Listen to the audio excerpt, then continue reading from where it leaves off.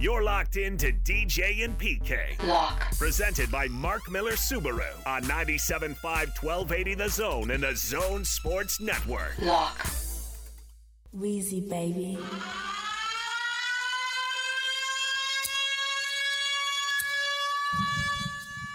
DJ, PK, and Frank Dolce joining us now. Frank, good morning. Hey, good morning, guys. Hope everybody's doing well. We are doing well. We hope you're doing well, too. Wanted you have you on to put a wrap on the Utes' 5-game season. It was only 5 games, but let's set aside all the negativity. What did you learn about the Utes this year that informs your opinion of how good they will or won't be next year? Number one thing you take away.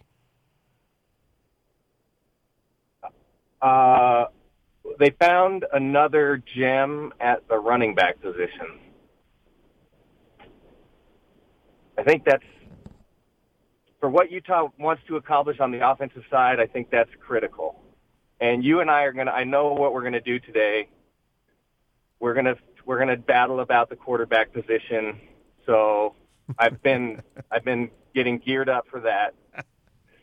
And super athletic on the defensive side. All right, that's fair enough. The quarterback position obviously is always going to be a sticking point if it's not great. But I'm more in your camp that when you have all these other things, I just don't know that you're going to be able to have this great quarterback who's going to be super efficient and they're just going to be excellent in the passing game, because if you're going to be excellent in the passing game and you're already excellent in the running game, well, I think that's a little bit too unrealistic to ask. So I want a quarterback who can make a play. And I'm not sure right now that they've got one, and that's been an issue. But as far as bringing in these transfers, it makes me a little bit nervous, Frank, because automatically you're getting guys who weren't good enough to play at someplace else, except for maybe this Baylor kid. But if I bring him in and he's coming in and he's going to be a one-year kid, do I really want that too? Because have I made the improvement that I need at that position, or am I just putting a Band-Aid on it? It's really interesting because I think what we thought about the transfer portal early on, or at least what I thought about it, would be a scenario where, the rich would get richer and teams like Alabama and Clemson and Ohio State would just go and raid the transfer portal and take all of the best available talent, and that's probably still somewhat true.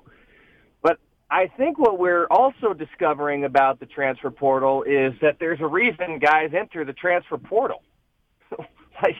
It wasn't necessarily that they didn't get along with the coach or they weren't getting enough playing time or whatever myriad of reasons we hear about. It's some of it is that it just didn't measure up, and that there are some blemishes on those guys, and those are the things that you'll discover. So sometimes you think, well, I'm going to go in the transfer portal, I'm going to get a guy that has 17 starts, but it's not a perfect fit, and so it's interesting to see. It'll be interesting to see how that works out for Utah. I haven't been a huge fan of what's come out of the transfer portal lately. So, but I know these guys are the quarterbacks that are coming in are pretty talented and highly rated and all of those things. But I think it's maybe the point that you're making is that these guys come in and they're not necessarily, the 4-star out of high school that you're hoping for. They come with some blemish, and you're going to have to manage that some way. Well, let's talk Charlie Brewer, because in a lot of ways this seems like an instant replay from a year ago. Instead of an experienced SEC quarterback, you're getting an experienced Big 12 quarterback. You get a guy who instead of 30-whatever starts has 40-whatever starts. But I do see a completion percentage that's 62%. I see 2-to-1 in the touchdown-interception ratio. And you know what fans want. They want 4-to-1 and they want 68% completion percentage. So there are going to be some throws that are going to make people groan here. And are the Utes bringing in a starting quarterback, or are they bringing in a guy who's going to compete for the starting quarterback and maybe lose to the same guy that the SEC guy lost to last year? Yeah, I think Utah feels like they have their starting quarterback, but they don't have a lot of depth behind the starting quarterback, and you really need to solidify that position. And it clearly didn't, it wasn't where it needed to be this year. Although, hats off to Drew Lisk and the way that he managed his opportunity to play, and Jake Bentley too. I mean, he is the guy that physically everything that Utah wanted him to be at quarterback, but certainly a classy guy and good leader, and his teammates kind of rallied around him. So I think there's something about Jake Bentley, but we'll see. I mean, this is a quarterback room that I think is led right now by Cam Rising, but the uncertainty about his injury and the question about whether or not he's going to even participate in spring ball, it seems to me that Utah doesn't feel with like I think there's 5 or 6 other guys on the roster that play the quarterback position. It just doesn't feel like they have any faith that any of those guys are going to be able to lead the team. And so they had to go into the transfer portal to solidify that group. So I think it would be, to me, it's kind of like if they find a guy in the transfer portal that becomes a starter for a year, then that's just a bonus. It really feels to me like, and I'm not saying they won't let these guys compete for the starting job, but it really feels to me like they're just trying to shore up a position group that for some crazy reason is really thin right now. So you look at it, I'm trying to recall in recent memory a conference winner that's had a transfer at quarterback, and you look at the division winner for that matter, and you look at the 2 times the Utes have won it. It was with Huntley, and then Shelley relieved him. But both of those guys were recruited to come to Utah out of high school.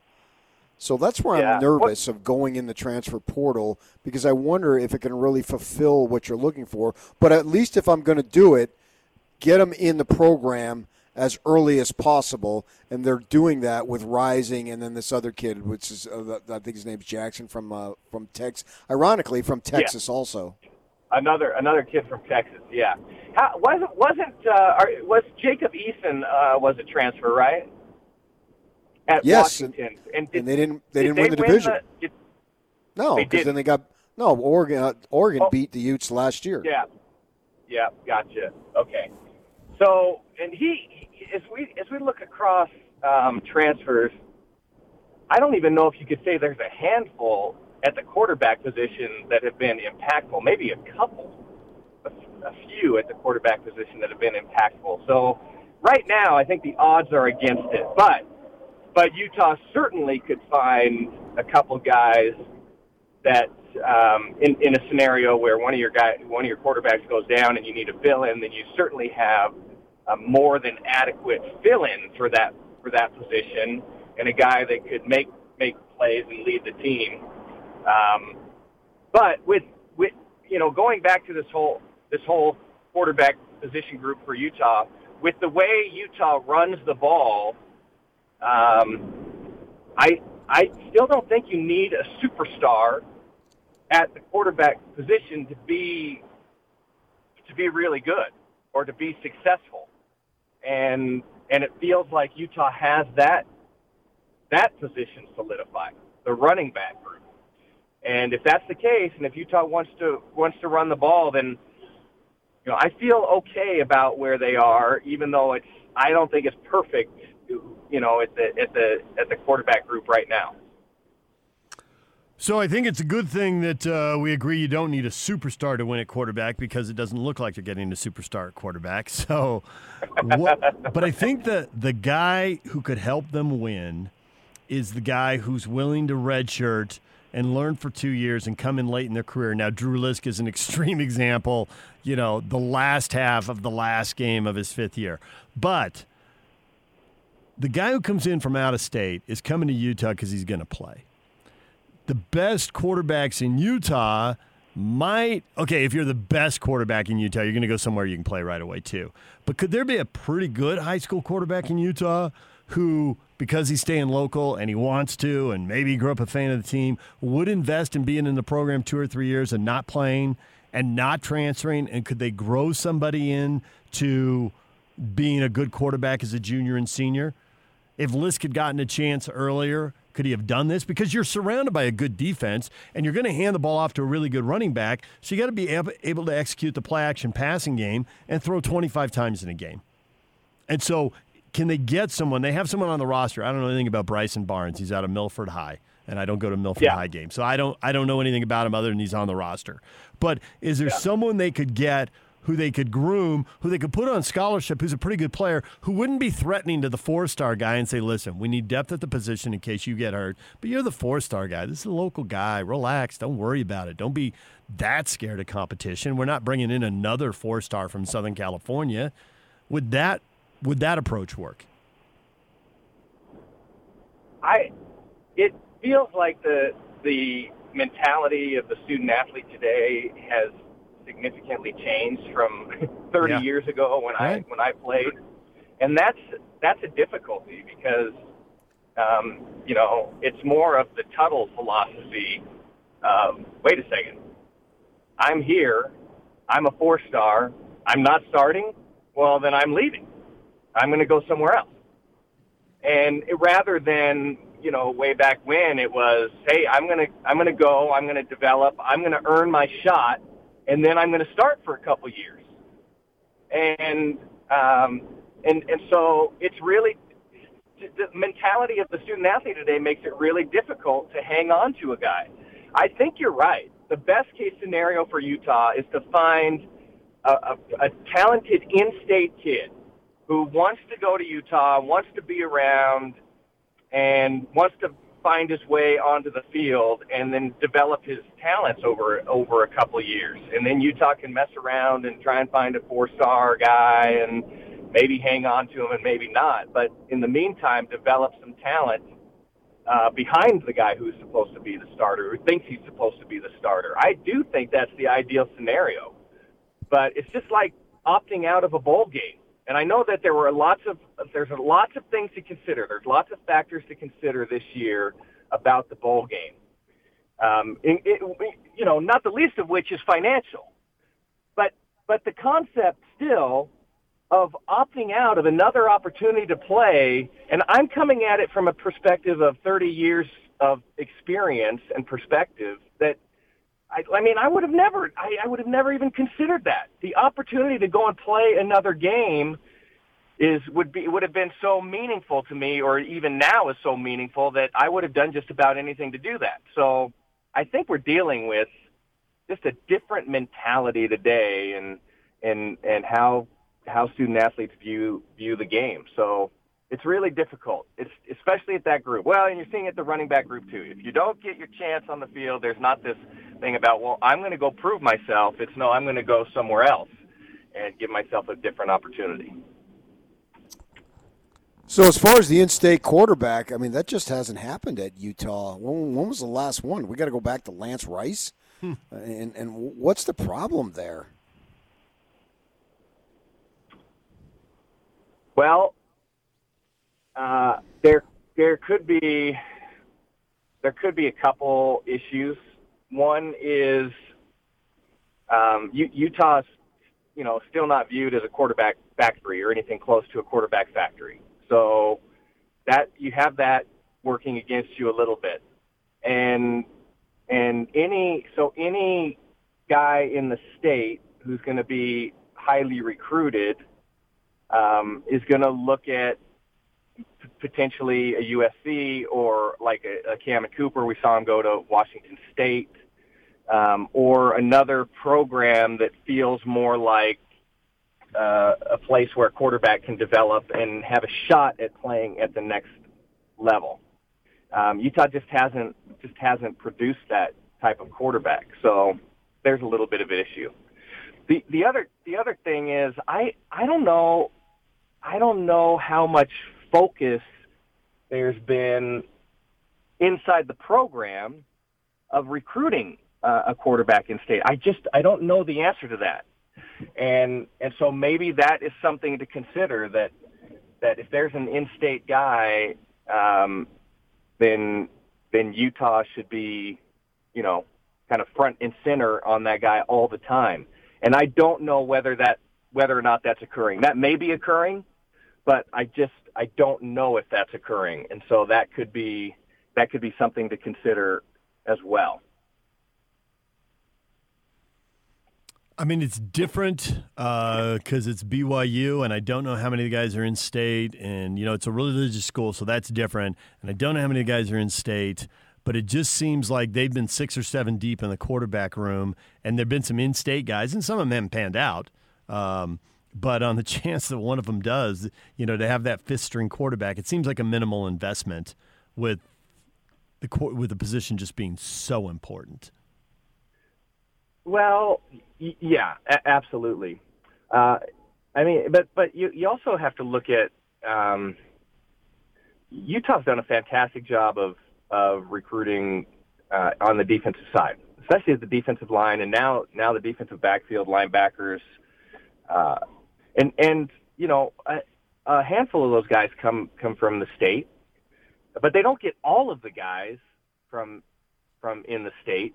I mean, the Sewell kids would have been absolutely perfect at Utah, and those all those guys except for the one that's on the roster right now, all those guys ended up at Oregon, and so there's plenty of talent. There's plenty of talent here. There's plenty of, and if there's plenty of talent at all of these other position groups, which there seems there is in the state, then there's plenty of talent.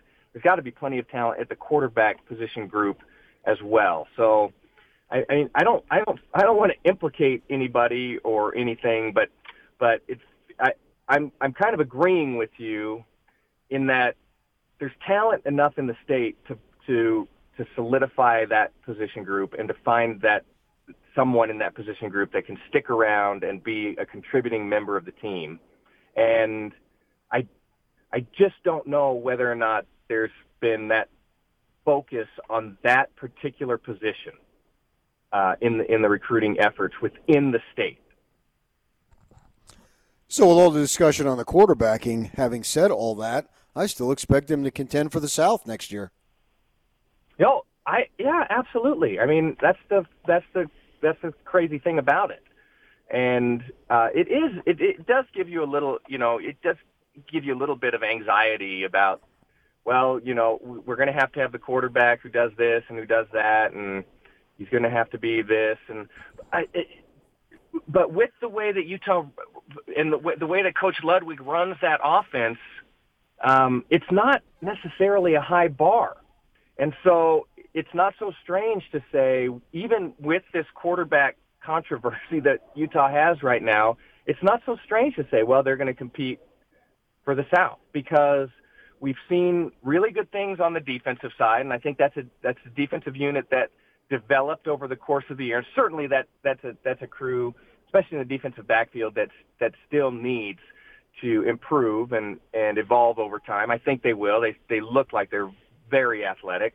I like the linebackers, really excited about the defensive line. So you're going to play really good defense. You're going to beat people up at the line of scrimmage. That's number one for Utah football, and that's a huge, huge advantage. And then on the offensive side, you should return pretty good offensive line. You should be able to establish a running game. I really like Ty Jordan, obviously. I really like Bernard. I think that's a terrific 1-2 punch. If you get Britton Covey back, if you got Keithy back, which I think is a stretch, man, you're in pretty good shape. I don't think you're going to get Brian Thompson back. You still need to find someone to stretch the field a little bit. But but all in all, and then with all of those tools, all you need is a guy at the quarterback position that could mostly manage the game and when called upon, make a play. And I think you have that guy potentially in Cam Rising, maybe in these other guys. So I don't think it's outrageous to say that. I think Utah certainly has a chance to compete in the South next year. I want to go back to the bowl thing about opting out, and you've been really clear. You know, the number or the lack of number of football games that the Pac-12 in particular and the Utes or the Pac-12 and the Utes played this year is just mind-boggling and all that. But I try to see it from the player's point of view about opting out, and to get these guys out of the living situation where there'd be 4 players in an apartment or a house or whatever. And if one of them gets sick, then everybody's eliminated because of contact tracing. And the odds are, as we saw with the basketball team, a couple guys get it, and so there's 8 guys in the 2. I think there was 5 in one and 3 in the other, and all 8 have it. So they're trying to avoid that, so they're putting people in hotel rooms. So now you got guys, if they're not at football practice, they're back in their hotel room staring at a computer or staring at the TV. By themselves, no interaction, and doing that week after week, month after month. They're just sick of it, and they may not have opted out of the bowl game as much as they opted out of, living in a hotel room by myself. And any of us who've been on the road, by like day 3 or 4, PK traveled a lot, so he'd probably say by day 2. But a week would be a long time by yourself in a hotel room. And so once you're putting multiple weeks or months on top of each other, I guess I was trying to have a little pity, because why else would so many teams opt out? There must be a lot of players thinking, I've had it with the hotel room. I'm not doing Christmas in the hotel room by myself. I watched Tom Hanks on a desert island for months with a volleyball, and he seemed to come out okay. Well, that's because he was rich, though. He was rich, and B, there were some mental health issues there. Let's be honest. He didn't have room service, for heaven's sake. If he could have opted out, he would have. There's a reason that he tied that porta potty to that raft and took his chances. He wanted to opt out. Look, you make very good points, and I would be hard pressed to disagree with any of the things that you're saying right now. And the truth is, I haven't necessarily had to experience any of that to that degree, and maybe none of us have. So I think that what you're saying is very credible, absolutely. And even with all that, I still think the opportunity to play in one more game and the opportunity to play in a bowl game is pretty meaningful. So I don't know. I don't know how I cannot. I don't disagree with you and agree with you and then say that the kids should play in a bowl game. I don't know how all that works itself out or how it reconciles itself, but I'm just, my point on it is, it's at some point the final gun sounds, and no matter how much you beg and plead and pray, you never get a chance to step on the field again. It just doesn't happen. And once you have that perspective, it's difficult to overcome the fact that you can't play another game. You can't go out and do it again. And DJ, PK, as much as we have tried, church ball just doesn't measure up. Never again. I feel like I've left out one big question. I probably should have led with it in this, but it's not bad to end it here, because I think it would have been awesome and just hilarious to see, although it was deadly serious in the moment. But what did Kyle Whittingham say at halftime of that game? You got any idea? I think the most telling thing that he said was, and you can paint all the colorful things around it that you want, but essentially he said, if we're going to play like that again, then I'm not going out. We're not going out for the second half. we're going to just stay right here if that's the performance that you're going to give. I had a thought. Hans and I did do the pregame and the postgame, and it's a lot of fun. And by the way, in terms of football analysis, Hans is fantastic. I can't even keep up with the guy. He starts talking about things that happen at the line of scrimmage, and my eyes start glazing over. So he's really fun. But we were talking about what was that first half performance, and we both kind of said, well, Utah threw the towel in on the season when they opted out of the bowl game. And it feels like that mentality has carried over to this first half of play. And I think there's something to that. I don't know exactly what Coach Whittingham said at halftime, but this has to be, whatever he said has to be, at some point, someone has to release that tape. And that has to become, one of the great halftime speeches of all time. Kind of like the win one, Utah's version of win one for the Gipper, because the difference in the performance from half one to half two, I don't know if we've seen anything like that out of Utah football in recent history. I mean, it was as bad as, well, looking back, you say it was as bad as you could get in the first half with, I don't know what you would call that, and then as good as you could get in the second half. Completely opposite performances. All right, Frank, we will leave it there. We appreciate you joining us throughout this truncated season, and we look forward to talking Ute football with you down the road. Well, let's just leave it with this. I hope the Pac-12 finally pulls their heads out and figures out how to manage this thing, because they failed this season. They failed in lots of ways. I'm just glad we got a little bit of football, and I think the future is bright for the Utes. Former Utah quarterback Frank Dolce joined us right here on 97.5 and 1280 The Zone. When we come back, everything you missed in this show wrapped up in one nice, neat segment. Remember, the Road Home Mediathon continues right now, and you can place a phone call and help out the Road Home. 801-819-7300. 801-819-7300. People are standing by.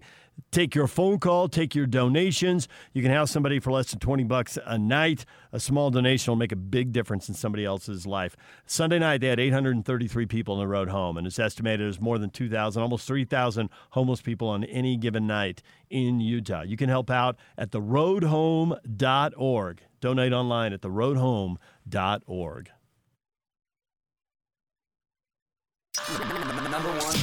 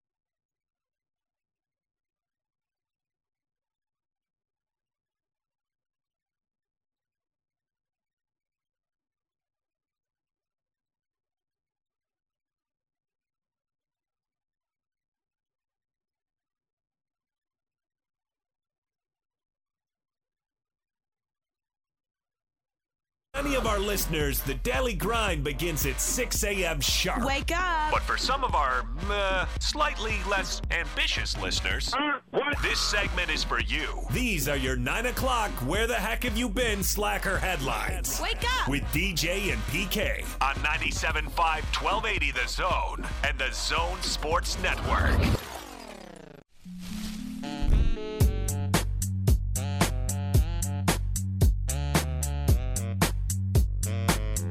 DJ and PK, it's 97.5 at 1280 The Zone. Multiple things if you're just joining our show that you missed in today's show. Number one, PK, tonight, 5 p.m. Don't turn on the TV at 7 o'clock, people. You'll be late. Don't default to 7 p.m. It's a 5 p.m. kickoff for UCF. I did want a Utah BYU bowl game. Geez, I mean, UCF, Channel 2, it's just in your blood, isn't it? It really is. UCF and BYU in the roofclaim.com Boca Raton Bowl. You didn't know about roofclaim.com. That's why they put their advertising dollars into this and put their name on the front of this bowl game. Roofclaim.com Boca Raton Bowl. Fine, and go ahead. If you're going to pay for it, go ahead and put your name on it. I don't care about that. All I know is that they're playing UCF. I don't even care it's a bowl game. The fact it's a bowl game really doesn't have that much significance to me. It's the fact that it's the last game of the season, last time these guys will be together, and they're playing a pretty doggone good G5 opponent, and I even hesitate.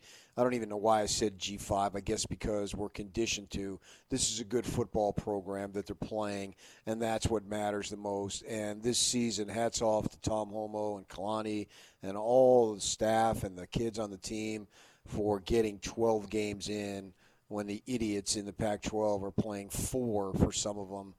And the end of 4, listening to Herm Edwards speak as recently as yesterday in an interview, you would have thought they played 25. The way he sounded so drained and get on with it and let's regroup and come back in January. I mean, and they only played 4 because all the crap they had to go through. And it's such a joke. Their leadership sucks. And BYU's getting on the field for its 12th game, and nobody died. And I don't know, maybe there'll be some ramifications down the line, but it doesn't appear to be anyway right now. And so I'm excited for them to play this game at this time, and I'm looking forward to having my television on at 5 o'clock Mountain Time. I know BYU TV likes to give us Eastern Time because I watched the Cougars last night, and then I always do the math in my head. I did. I laughed when I saw that. I was watching the game, and they teased their pregame show, and it was 6 o'clock Eastern. I thought, see, 7 o'clock is such a normal time for a kickoff. There are BYU fans who are casual and into it are going to expect that game at 7 o'clock. Not going to happen. Whoever made that decision for BYU TV to broadcast Eastern Time first, I need to speak to that person. That's ridiculous. Good luck with that. Let me know how that works for you. All right, so different angle to tonight's game. Dillon Gabriel, the quarterback for UCF, grew up in Hawaii. And there's a big Hawaii-BYU rivalry. And we had on Dylan Cawley, who played for both Hawaii and BYU, who tried to explain to us how Hawaii fans look forward to the BYU game. They circle it. It's a big deal. It feels a little BYU-Utah-ish when you're out there. But they feel like even when they win, they get dismissed by BYU. You know, BYU fans hate it when they beat somebody. It's like, yeah, it was a down year. But Hawaii fans feel like that's what they get when they're playing with BYU. Oh yeah, you got us. You got us one time, but really, you know, and it drives them nuts. So is this going to translate? Is Dillon Gabriel going to be giving some fiery pregame speech and getting these guys all worked up? Come on, guys! Bunch of guys who grew up in Florida, like, really? I don't get how this works. I think there's something there, though. I think they get it. I think UCF is one of these programs that's constantly striving for respect, because they're not afforded it. It's not given to them. They not only have to earn it, they have to earn it more than the average group of 5 team or P5 team has to earn it. They don't only have to be good, they have to be really good. Because just being good isn't good enough, because there's a built-in bias against G5s.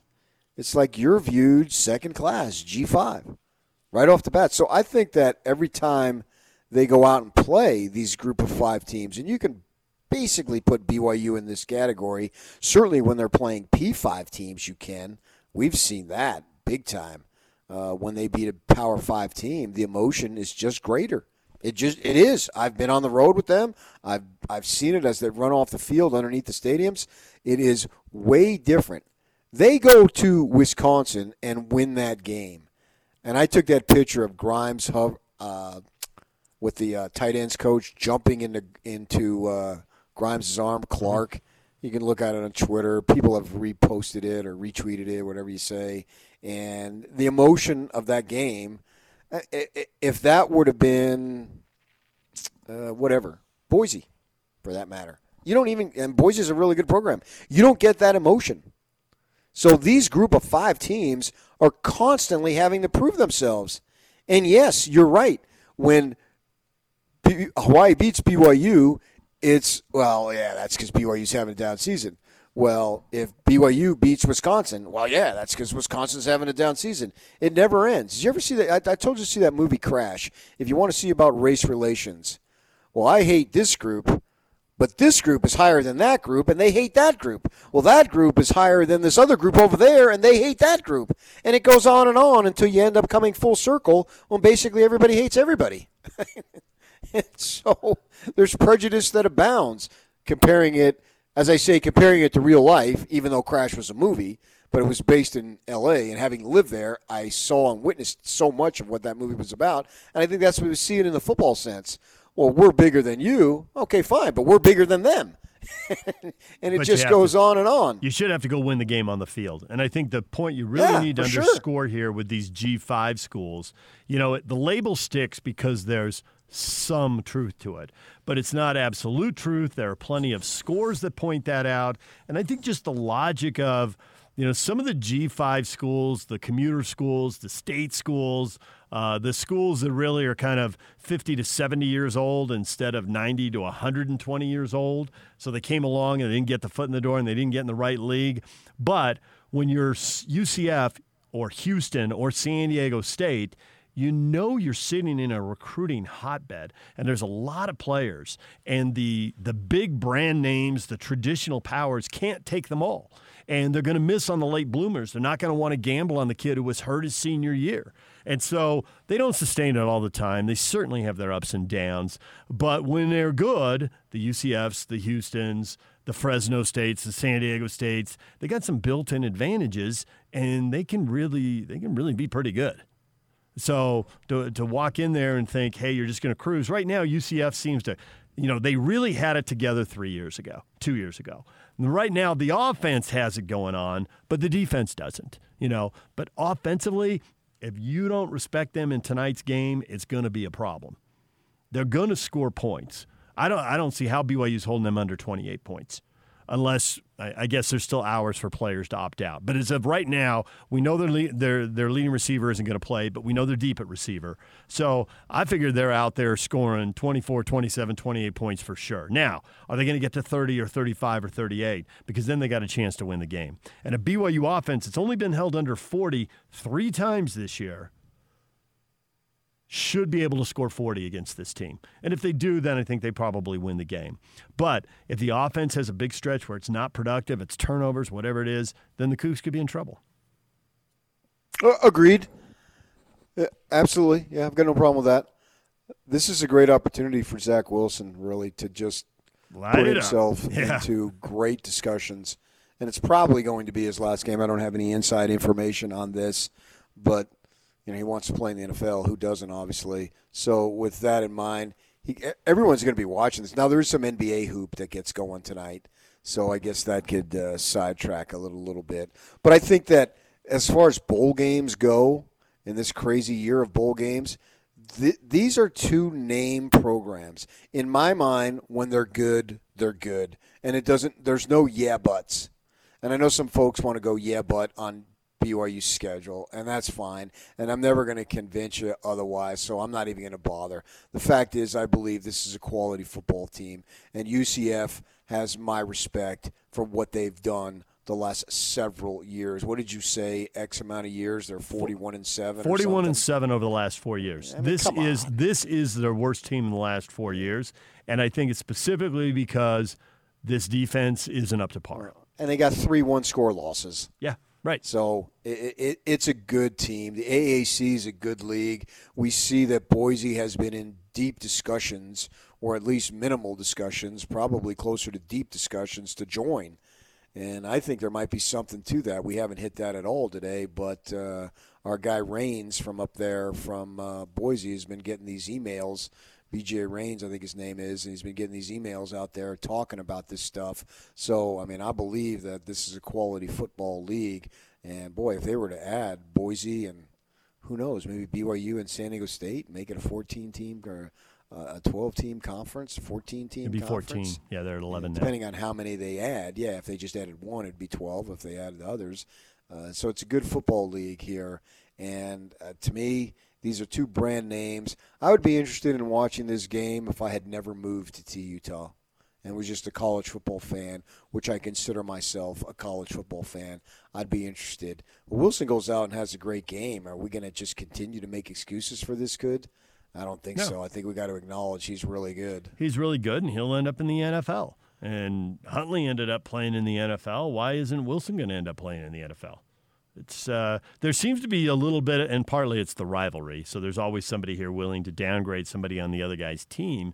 But I think if you step back from that, it's clear how this is going to work out. You know, he's going to end up on an NFL team. The NBA you mentioned, it's the Nets and the Warriors at 5:00. The first game in the NBA this year. Kevin Durant is going to play against his former team, the Warriors. And then it's the Lakers and the Clippers, because of course it is, at 8:00.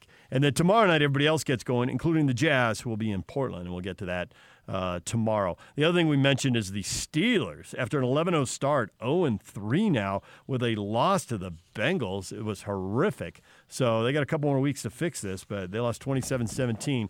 3 early turnovers sinking them. All right, DJ and PK, we are brought to you in part by Zero Res. A clean home is a festive home, and Zero Res has a deal for you. $33 per room of carpet cleaning. Schedule at least 3 rooms. Get an extra room cleaned for free. Schedule with Zero Res today. Call them at 801-288-9376. Your feedback next. And it's all over almost here. Don't go nowhere. Let's go. The Big Show.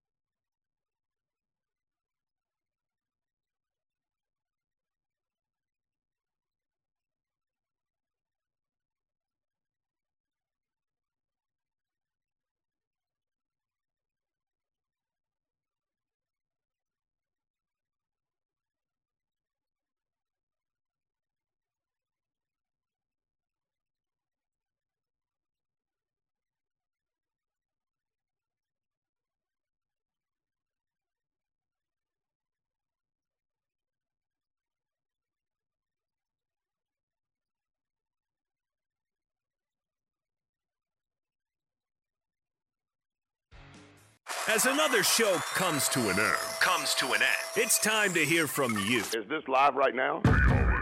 From your calls, tweets, and open mics, this is the best feedback of the day. This is why we lost the game. Presented by Strong Audi on 97.5 1280 The Zone and the Zone Sports Network.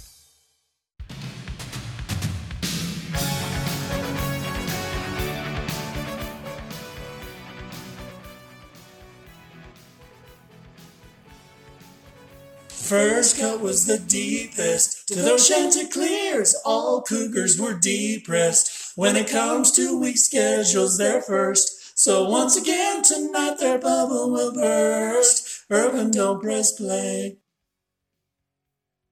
There it is, PK. PK with the song of the day. We have to get that sponsored. Then they're going to want to cut. But that's how America works. Am I right? Anything to get this economy humming.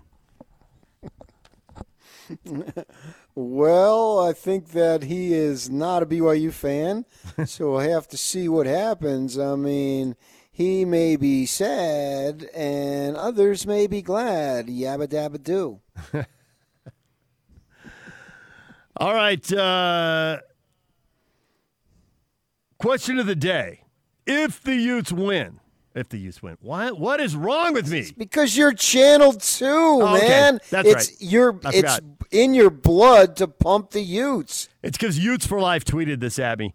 He says the BYU's 11-1 playing the 101st strength of schedule. That's how he's going to knock the 11-1 season. It's the softest schedule ever. Do they have a national championship?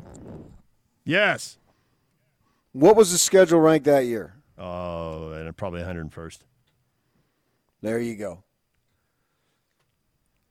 The win at Boise State, does that do anything for anybody? The win at Houston, does that do anything for anybody? Hey, they're not the ones who backed out of playing their rival. Could they have handled 5-5 Missouri? Could they have handled the Utes? The Utes are like, well, not if you played us the end of the season. Yeah, but the game was scheduled for the start of the season. Well, they would be 11-1 if they played that other schedule. The only loss would have been to Arizona State. Oh, there it is. Thanks for that.